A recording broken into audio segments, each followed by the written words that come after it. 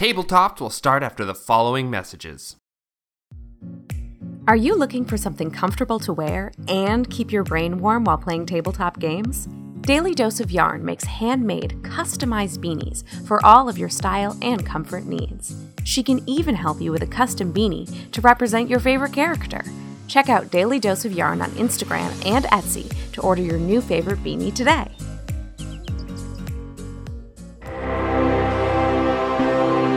Amidst the wreckage and recovery from war, a new secret war begins in the alleys, docks, gambling pits, and sewers of Aratai. A war of assassins, smugglers, crime lords for the underbelly of the city. Caught in this struggle, a bounty hunter and a thief for hire find themselves entrusted with the protection and life of a very special child. This is a story from the shadows of Aratai. Premieres November 12th on Dice Legends. Hi, Excursionist. I'm Nari. Why don't you join me at the Into the Night Anthology podcast? Bring a friend along when you find us on your favorite podcast directory, and make sure to follow us on Twitter at Into the Night Pod so you never miss an episode. Remember, you should never wander these twisted paths alone. In fact, look, the first path is just ahead. Are you ready? Follow me.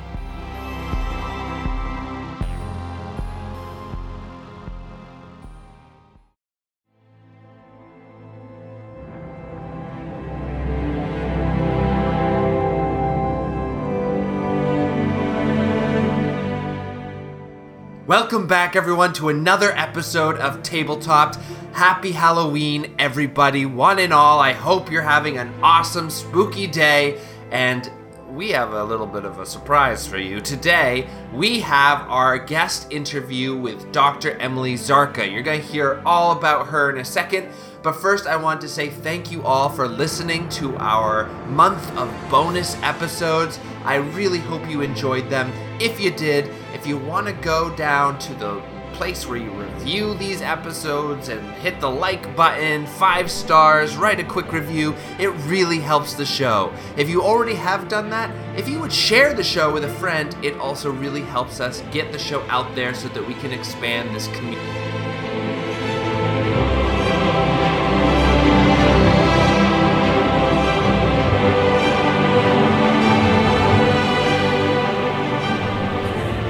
Hello everyone, welcome back to Tabletopped. I'm so excited to tell you about today's Halloween guest. Dr. Emily Zarka is here with me today. You may know her as the writer and host of Monstrum, the award-winning online series with PBS's Story Channel. If you haven't seen it, go check it out. It's so cool.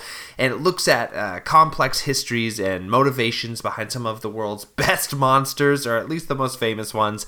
And she also wrote and hosted the award-winning 1-hour documentary for PBS called Exhumed, A History of Zombies, which is also incredible. You should check that one out too.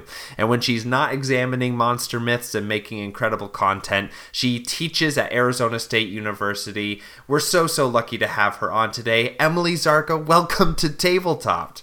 How are you doing today? I'm doing great. How are you doing? I'm good. Thank you again for coming on to Tabletopped. We're such a big fan of Monstrum and your other work here.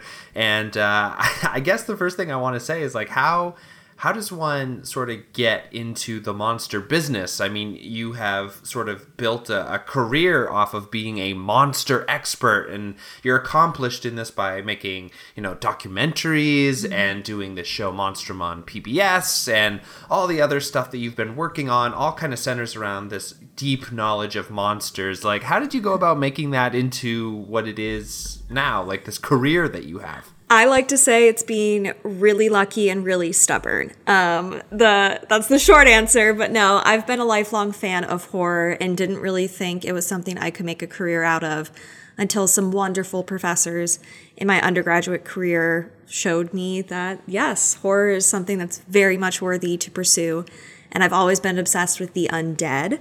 So I started my dissertation looking at representations of undead monsters before 1850. And as I was doing that and really engaging in my research, I had to keep going further and further back into folklore history and more broad cultural myths and monster creation in general.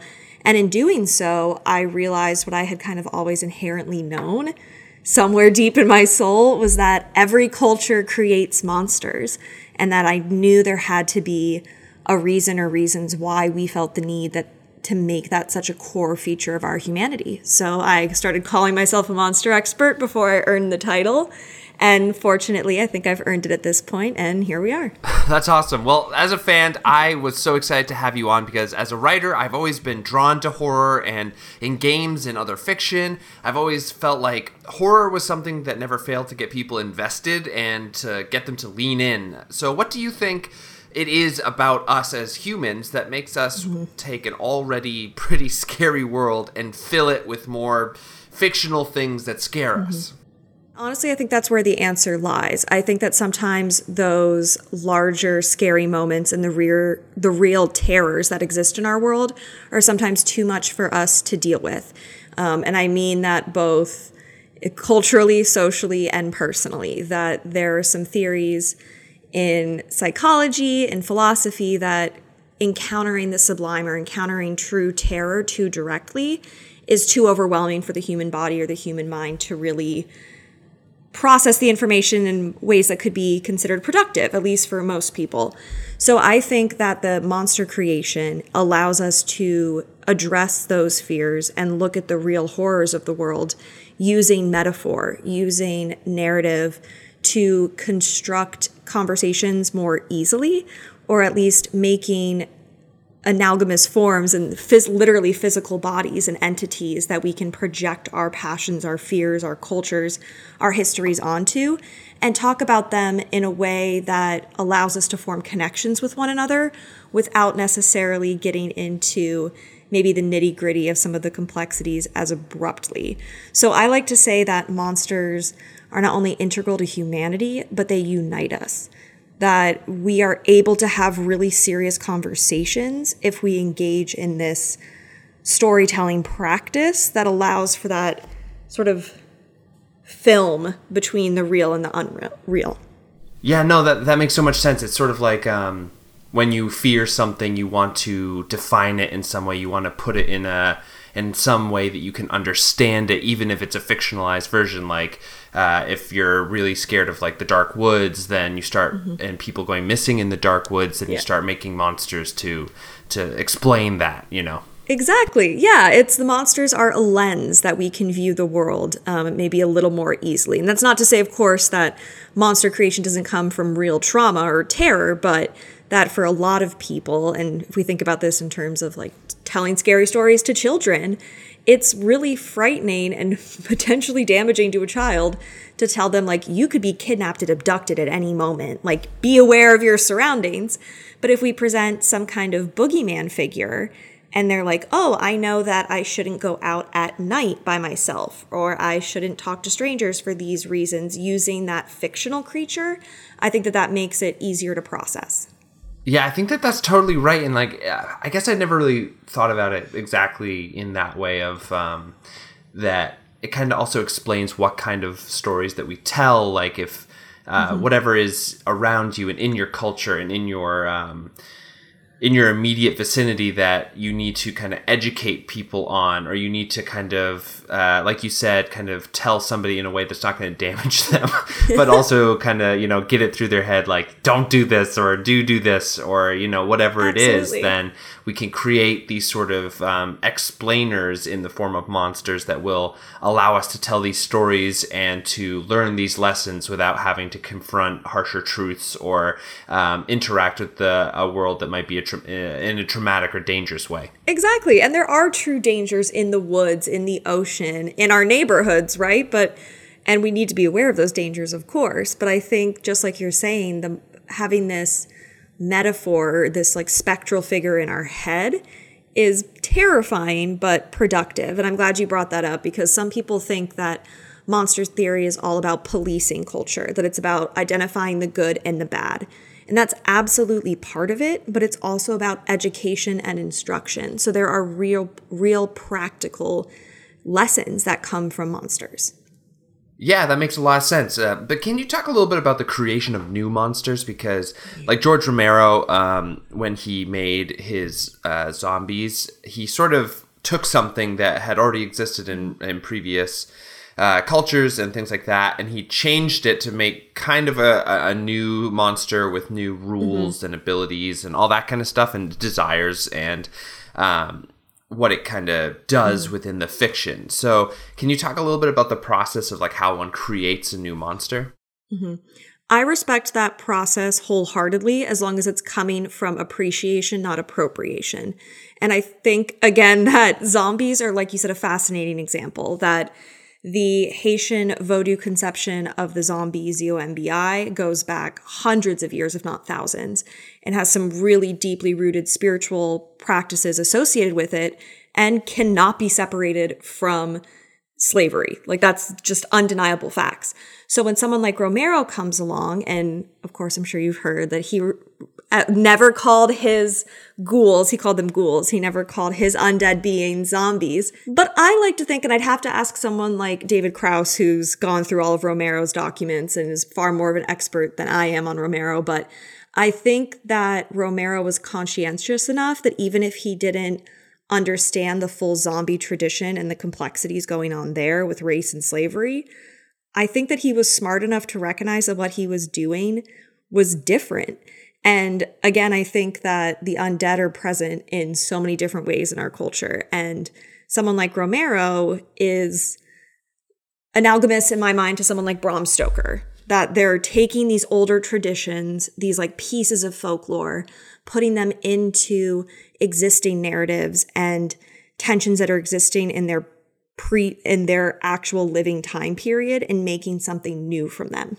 So Romero wasn't the first person to come up with the zombie or the ghoul or the revenant, but he was the first one to merge them together in all these different features in a way that really spoke to people at that moment of time. Yeah, I mean, that makes so much sense. I actually never really thought of the idea that zombies originally came from the sort of enslavement of peoples from other cultures, because, I mean, it just makes so much sense, right? This like sort of the extraction of the humanity and the free will from this human form. It's very, very cool. And then I think like Romero, when he kind of took those ideas, he was still commenting upon something kind of similar, which is the way that race relations were in America, and sort of commenting upon the actual social structures that we had here. And so it just makes me sort of really realize how closely monsters are tied into like the human societal experience, that we take these things that we have so much of a hard time talking about or thinking about, and it puts it in this like really kind of metaphorical, thematic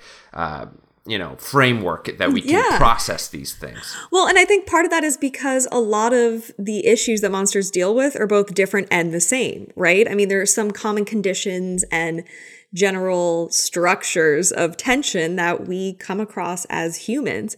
And some of those, of course, if you want to argue, go back to ancient, human days of trying to survive in a scary world, which we're still trying to do, right? And some of that more comes from cultural and social institutions.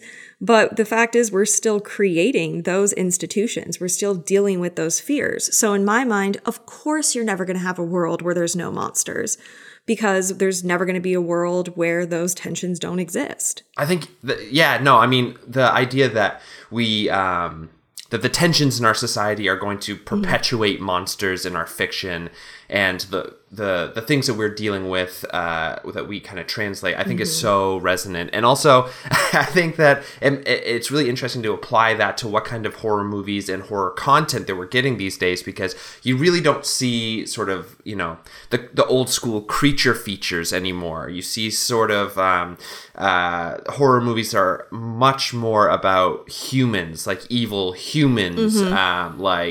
slashers and things like that, where humanity, I think, might be putting itself in the role of villains, because it is gone through the point where they don't understand what is happening in the world, but then start to kind of turn inwards and say, oh, the real danger to us are ourselves, and so we start to reflect that in our horror fiction. Do you think do you agree with that, or?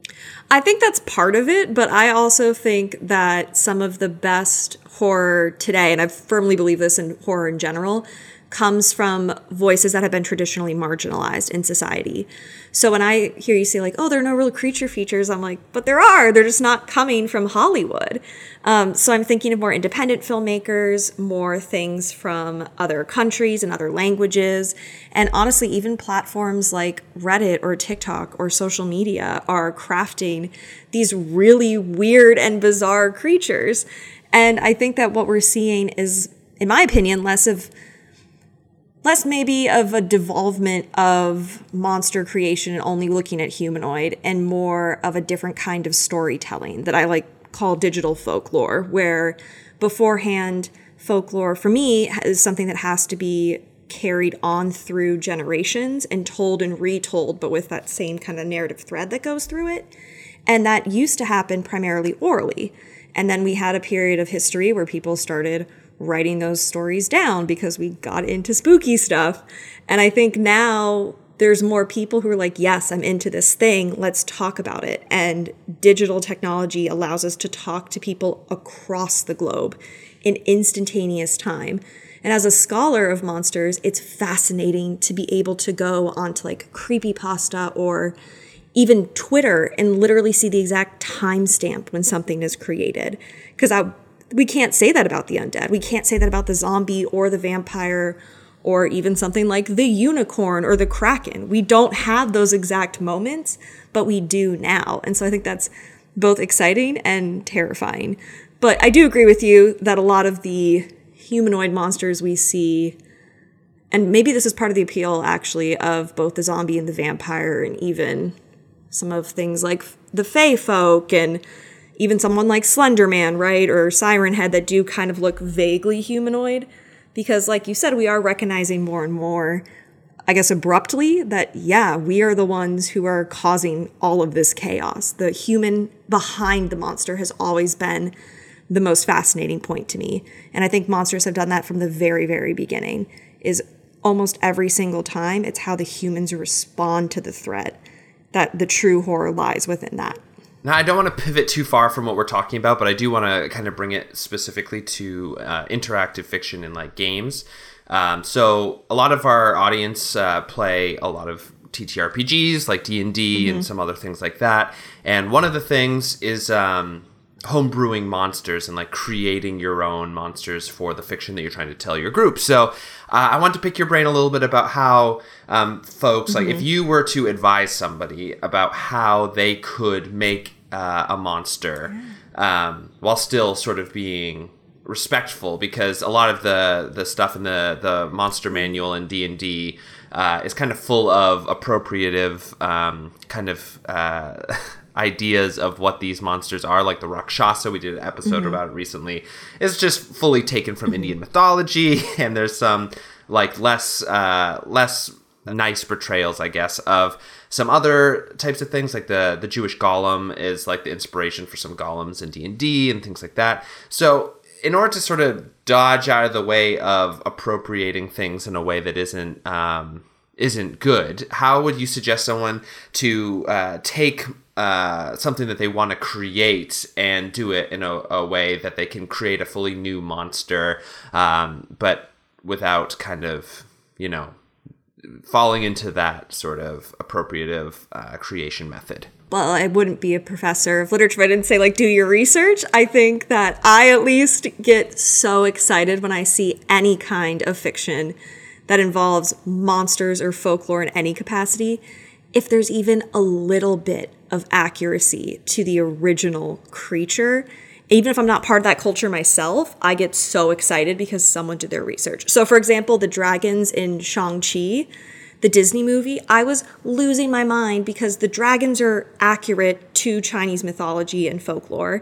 And then even like Little Morris, he's a Hundun, which is like this incredibly important, malevolent figure in Chinese lore, and they don't say that explicitly in the movie, but for someone who recognizes it, I was automatically cheering because I was like, yes, someone did their research. So I would say do a lot of reading. And people think like, oh, these things are behind paywalls, or I don't want to be reading, text from a couple hundred years ago, which fair, valid points.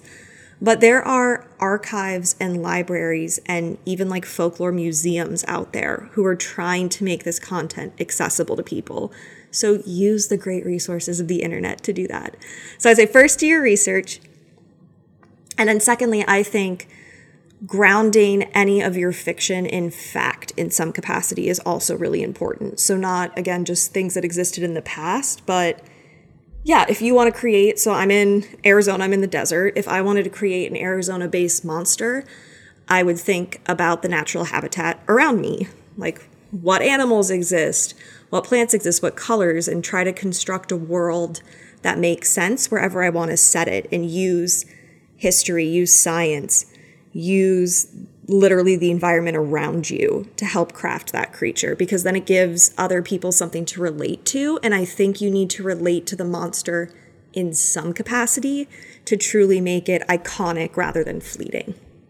Yeah, I think that you're totally right. I think that I've always had sort of this little theory about kind of horror creation, that you have to take something recognizable and like kind of roll it in so that you're close enough to the thing that you can kind of relate to it in a way that makes it real. And I was watching your Monstrum episode recently on Siren Head. Yay. Yeah, no, it's a fantastic episode, because I think that the sort of group creation of these myths is like one of the cool things of our day. And so do you know of Candle Cove?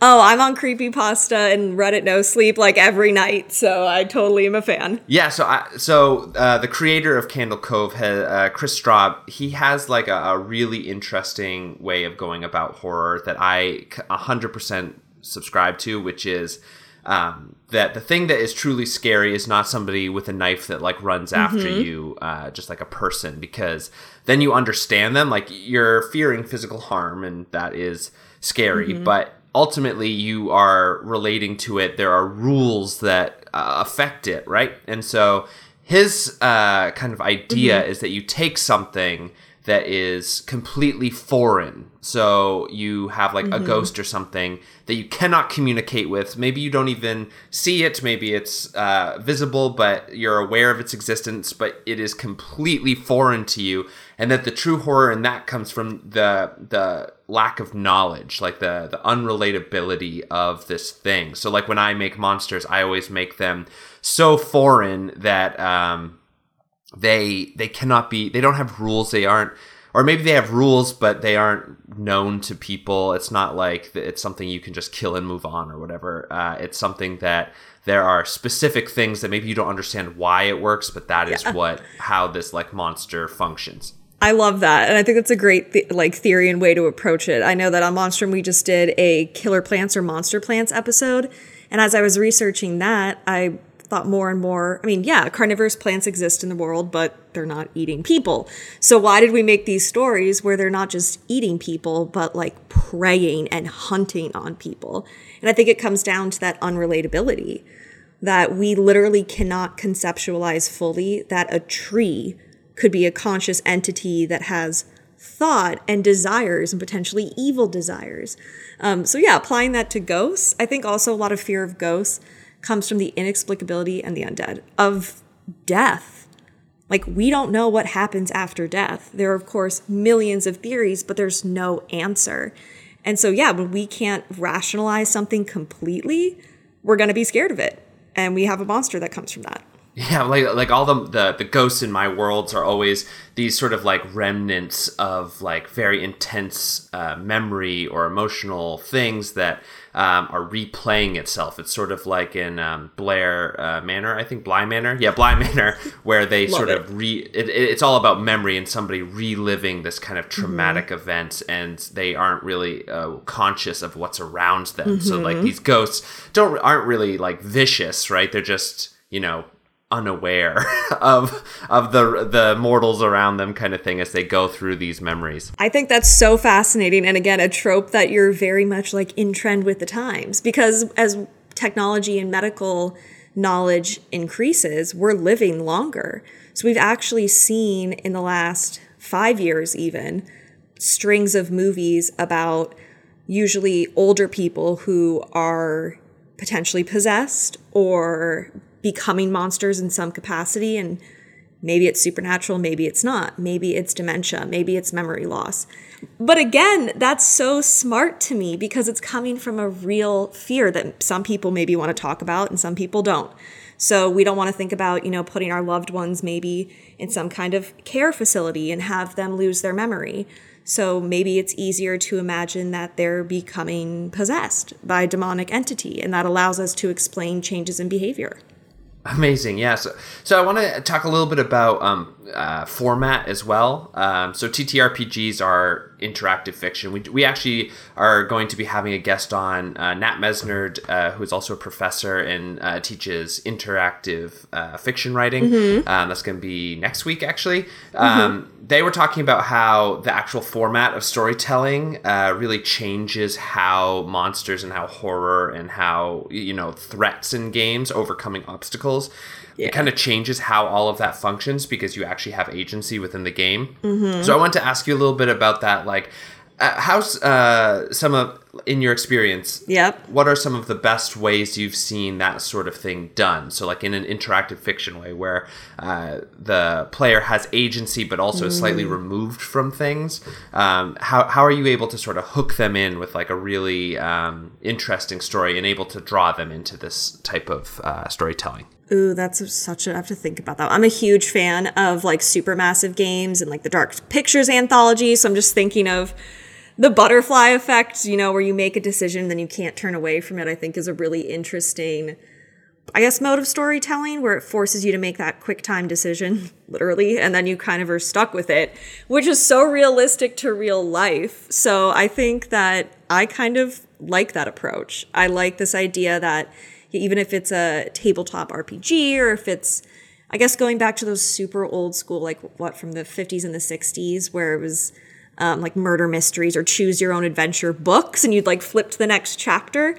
I like that idea that you're forced to make a decision and then stick with it despite the consequences unintended. And especially when you're playing with other people or storytelling with others and they build upon those decisions and you go back and you're like, damn, I wish I had done X, Y, or Z differently, which we're all going to feel that way. But I think that there's something so powerful in allowing that moment to be like, well, it is what it is. Like, let's just keep storytelling. I like that a lot. So one thing that I sort of think about when it comes to interactive fiction, monsters, and storytelling too, to really get the horror vibe, is that you can't let the players fight the monsters. Mm-hmm. like the Amnesia games, you have a lot of games where people, if it's about hiding or running away, like Resident Evil, the new ones, and things like that, where the monsters are actually scary because you can't actually defeat them. You have to run away, and so it's all about trying to run away from them or avoid them rather than to take them head on. Do you have any sort of suggestions around sort of making monsters that the players, I guess, in your fiction, when you're interacting with the players in whatever context, that they're not just gonna take out their sword and go after it, and it becomes less of an action game and more of a scary sort of monstrous encounter? Honestly, I think it's less about the monster and more about the person encountering the monster and how you approach the thing. And we see this in some different kinds of storytelling and some monster myths I can think of, or even something like the Leshy or forest deity tropes where they're not bad or good, but it's how you treat the forest or how you treat the monster that determines how they treat you. I think that's really powerful because that puts agency in both the monster and also in the individual and how you respond to it. So I think a really interesting way of thinking about that concept is through the idea maybe of the final girl in horror, right? That this idea that, which of course is exploited in a lot of ways, but I don't think I'm trying to think of, I don't think that horror in terms of Final Girls is necessarily anti-feminist or anti-women. It very much can be. But for me, horror that deals with that kind of agency of the survivor is about confronting our preconceived notions about either how we're going to respond to something or how we think we should respond. And usually it's when someone responds in a way that's non-traditional or unexpected that they're able to survive. If that's through killing the monster or befriending the monster or what have you, it's about characters that are multifaceted and that refuse to adhere to those prescribed notions of how bodies or people or entities are supposed to look or act. And I think that's actually the fear of those beings looking or acting in ways that are different from expectation that makes them both heroic and monstrous. And that's that really fine line, I think, that maybe the difference in the monster's toes between. You just sort of inspired a memory in me of when I was a kid. I watched this, it was like on HBO or something, and it was about, it was a horror movie, and it was this sort of reporter that was reporting on a guy who was the killer and had like, it was all the tropes, like he was the monster, sort of like Jason Voorhees type of guy, and there was like a final girl, and everything was kind of pre-described, and the reporter was kind of reporting on him as sort of like a interest story. I have no idea what it. Oh God, I don't know what it's called. Oh my God, is that Leslie Vernon? This I feel like I know what you're talking about. I'm not 100% sure. I don't really remember the name, but it was, I thought it was always so interesting because it portrays this serial killer guy as like this really nice person. He has like a really wonderful family, like his mentor who's like trained him as like this old serial killer or something. But like the reporter doesn't really believe him because he's, just like a really nice guy. And she's sort of reporting on how it kind of seems like he's just like fallen in love with this final girl who is all of these specific things, and there's like traits that he has to follow. It's like this really interesting thing of like playing with the form of the expectations of the format, which I thought was so cool. And it turns out that the reporter is the final girl, and that like when it starts happening, like when the actual horror movie kicks off, like she slowly realizes that he's been sort of like in love with her, and that she is the person that he's been kind of grooming into this final girl sort of stereotype. And she goes through the horror movie and kind of hits all of the beats that he kind of described to her in his plan. It's like this really, really cool movie. I really liked it. I'm almost positive you're talking about Behind the Mask, The Rise of Leslie Vernon. Yes, it is good. So again, that's such a great example of how monster storytelling both can use existing tropes and defy them at the same time. And of course, you have things going on with genre and cinematography there too, but those are the kinds of stories that I really love. Again, when you get playful with expectation and make it something new, I think that's great reference. Huge fan. Thanks. I think that it's like such a cool, interesting idea of that these things are sort of tropes that even like the monsters have sort of like an idea of what the tropes are and kind of either can lean into them or not. Sort of like a nature versus nurture kind of thing. It's expectations versus reality, I guess. It's kind of like a retelling of Shelley's Frankenstein, right? I mean, this idea that the creation is not the true monster, it's the creator. But then what happens when someone or something grows up in an environment that paints them in a certain way? Maybe not as a serial killer, right? With Leslie Vernon, he's like, might as well lean into it. But I think that is one of the reasons that stories and characters like Frankenstein and his creation, or Stoker and even Dracula endure, is because, again, it's blurring that line between hero and monster in lots of different ways. Yeah, and I think it also it talks about, like we were talking about earlier, the societal effects upon the fiction that we tell, because it's sort of like the pressures that we all face and like the things that we face in our world that is things we are afraid of or things that we feel like we have to emulate. And I know this is kind of like a little bit of a broad question, but what kind of tropes are you seeing right now? Like, are you seeing any like large trends with monsters? And I know that this was a little bit of a broad question, so if it is, just let me know. No, that's fine. It's a great question. I think that trends maybe I've seen and can expect more of, I think we're already starting to see this, is a revival of vampires again. Moving away from like Twilight sparkly ones, and don't even get me started on hot vampires and like Anne Rice. But scary vampires. And I think that comes a lot from emphasis on, again, my personal opinion, upper classes of society preying on the masses. I think we see a lot of tension in that in today's world, obviously. One of the hosts, Franco, on the podcast, he's a writer, and he is creating a kind of a vampire novel right now, and it is all about like landlords essentially. So it's sort of like a class commentary thing with that. Yes, which is a great point, because we've been seeing, especially from non-Hollywood studios, we've been seeing a lot of landowner or renter tension in horror movies, and something's in the walls, and it's really never about the thing in the walls. And I think that combines with ghost narratives, and I think we're going to see more and more in that. We already have, and some of it is absolutely brilliant. I think it's the 2019 like La Llorona, not the Curse of La Llorona. The good La Llorona movie does this extremely well, again, because it's honoring the tradition that La Llorona comes from. But the idea that ghosts are about the past that linger because of something we've done, and that they're trying to hurt us, usually to teach us something. And I think that as we move increasingly quickly towards things that we either can't control or that we never thought were possible, there's that fear of, again, looking back retroactively and being like, ooh, we probably shouldn't have done that. So ghosts kind of toe the line, I guess, between past, present, and future, maybe in their ability to talk to us about that concept.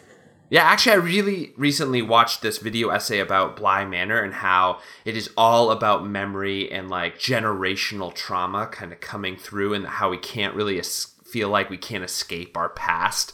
And I think that is like something that really fits in there too, of this sort of like generational issues that are coming up in a whole bunch of different ways in our current culture. Yes, I think that's definitely a broad understatement. And I also think that maybe that's where another trend I've seen is eco-horror, and also folk horror, which I'm doing air quotes right now. I know you all can't see me. Because Don't worry, finger quotes are widely used on Tabletop. Perfect. It's a debated term, and even I don't have a steady definition of it, but I think we're seeing this in an increase in forest and nature-based creatures, but also in cult movies, specifically movies that are based in pagan traditions, which again are not inherently evil. Like Midsummer. Yes, like Midsummer.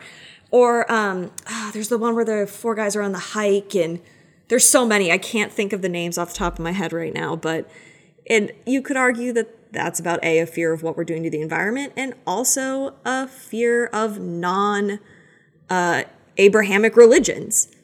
Right? That like, oh, people are moving away from that, and so we're going to demonize it by making them all seem like they're sacrificial cults.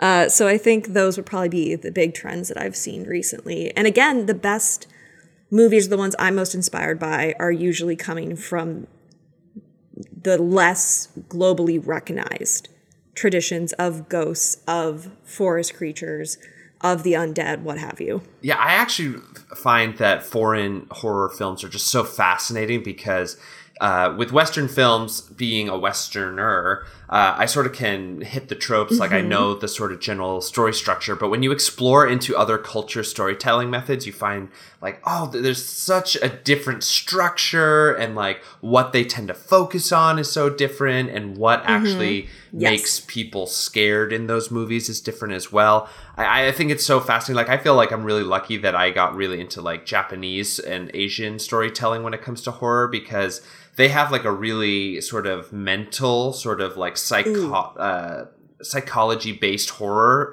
that kind of goes into a lot of their stuff.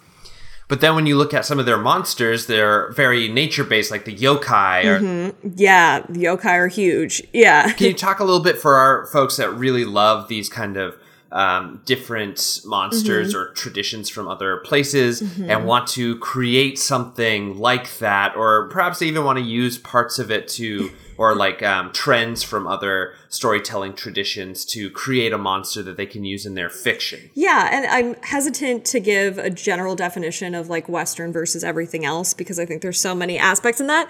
Yeah, it's really complicated.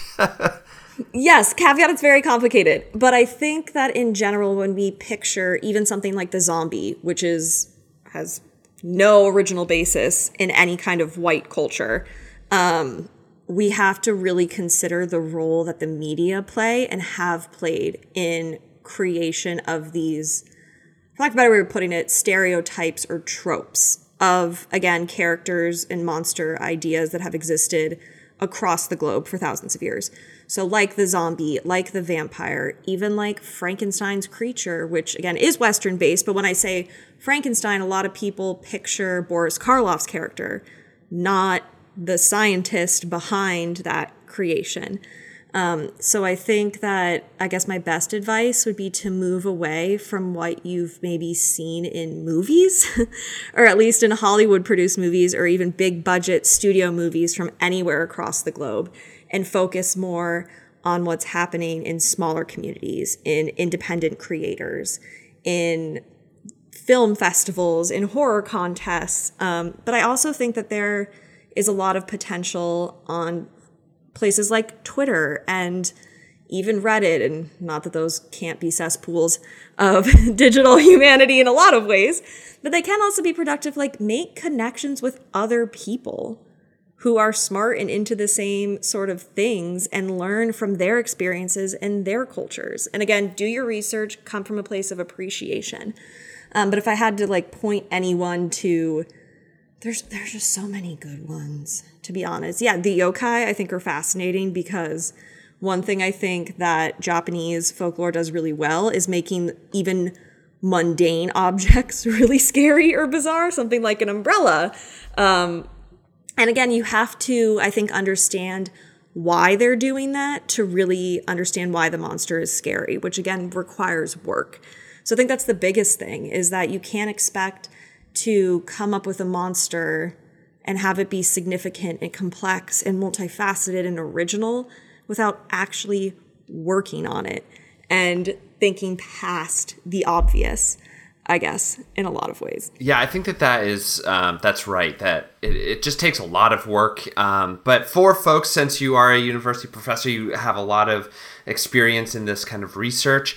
Can you tell some of your kind of tips and tricks? How best can you research these sort of traditions and cultures and monsters and all that kind of stuff so that you can bring in some of these monsters respectfully, or to create, like you said, with like a knowledge-based approach? Do you have any resource suggestions? Probably, obviously, don't just go to Wikipedia and assume that you're going to learn the true source to everything.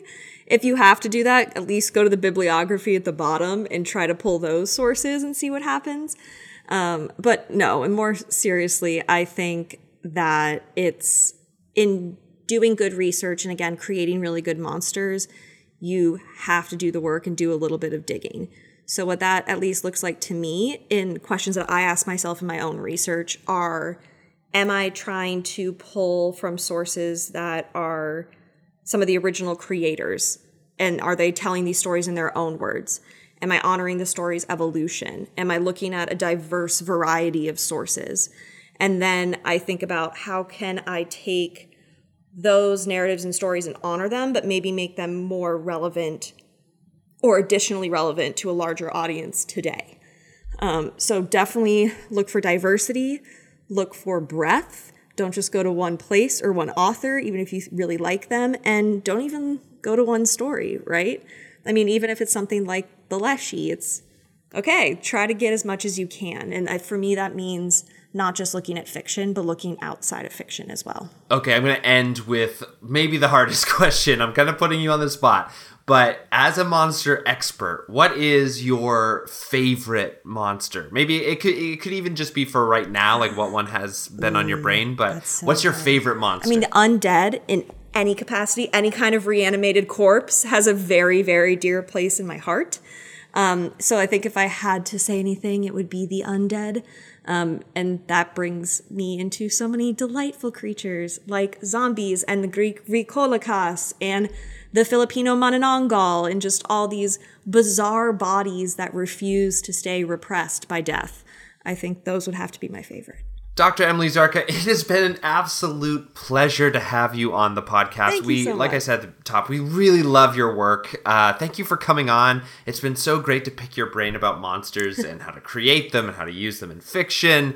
What are you working on right now? Where can people find you? What's sort of the next thing for Dr. Emily Zarka? Of course. So you can find Monstrum, which is my show that looks at human history as monster history, on the PBS YouTube Storied channel or on pbs.org. And if you want to know what I'm doing in my day-to-day and other projects I'm working on, you can follow me on Twitter at Zarka Emily or on Instagram at Dr. Emily Zarka. Thanks so much again for coming on, Emily. Thank you for gracing Tabletop with your vast knowledge, and happy Halloween. Thank you so much for having me.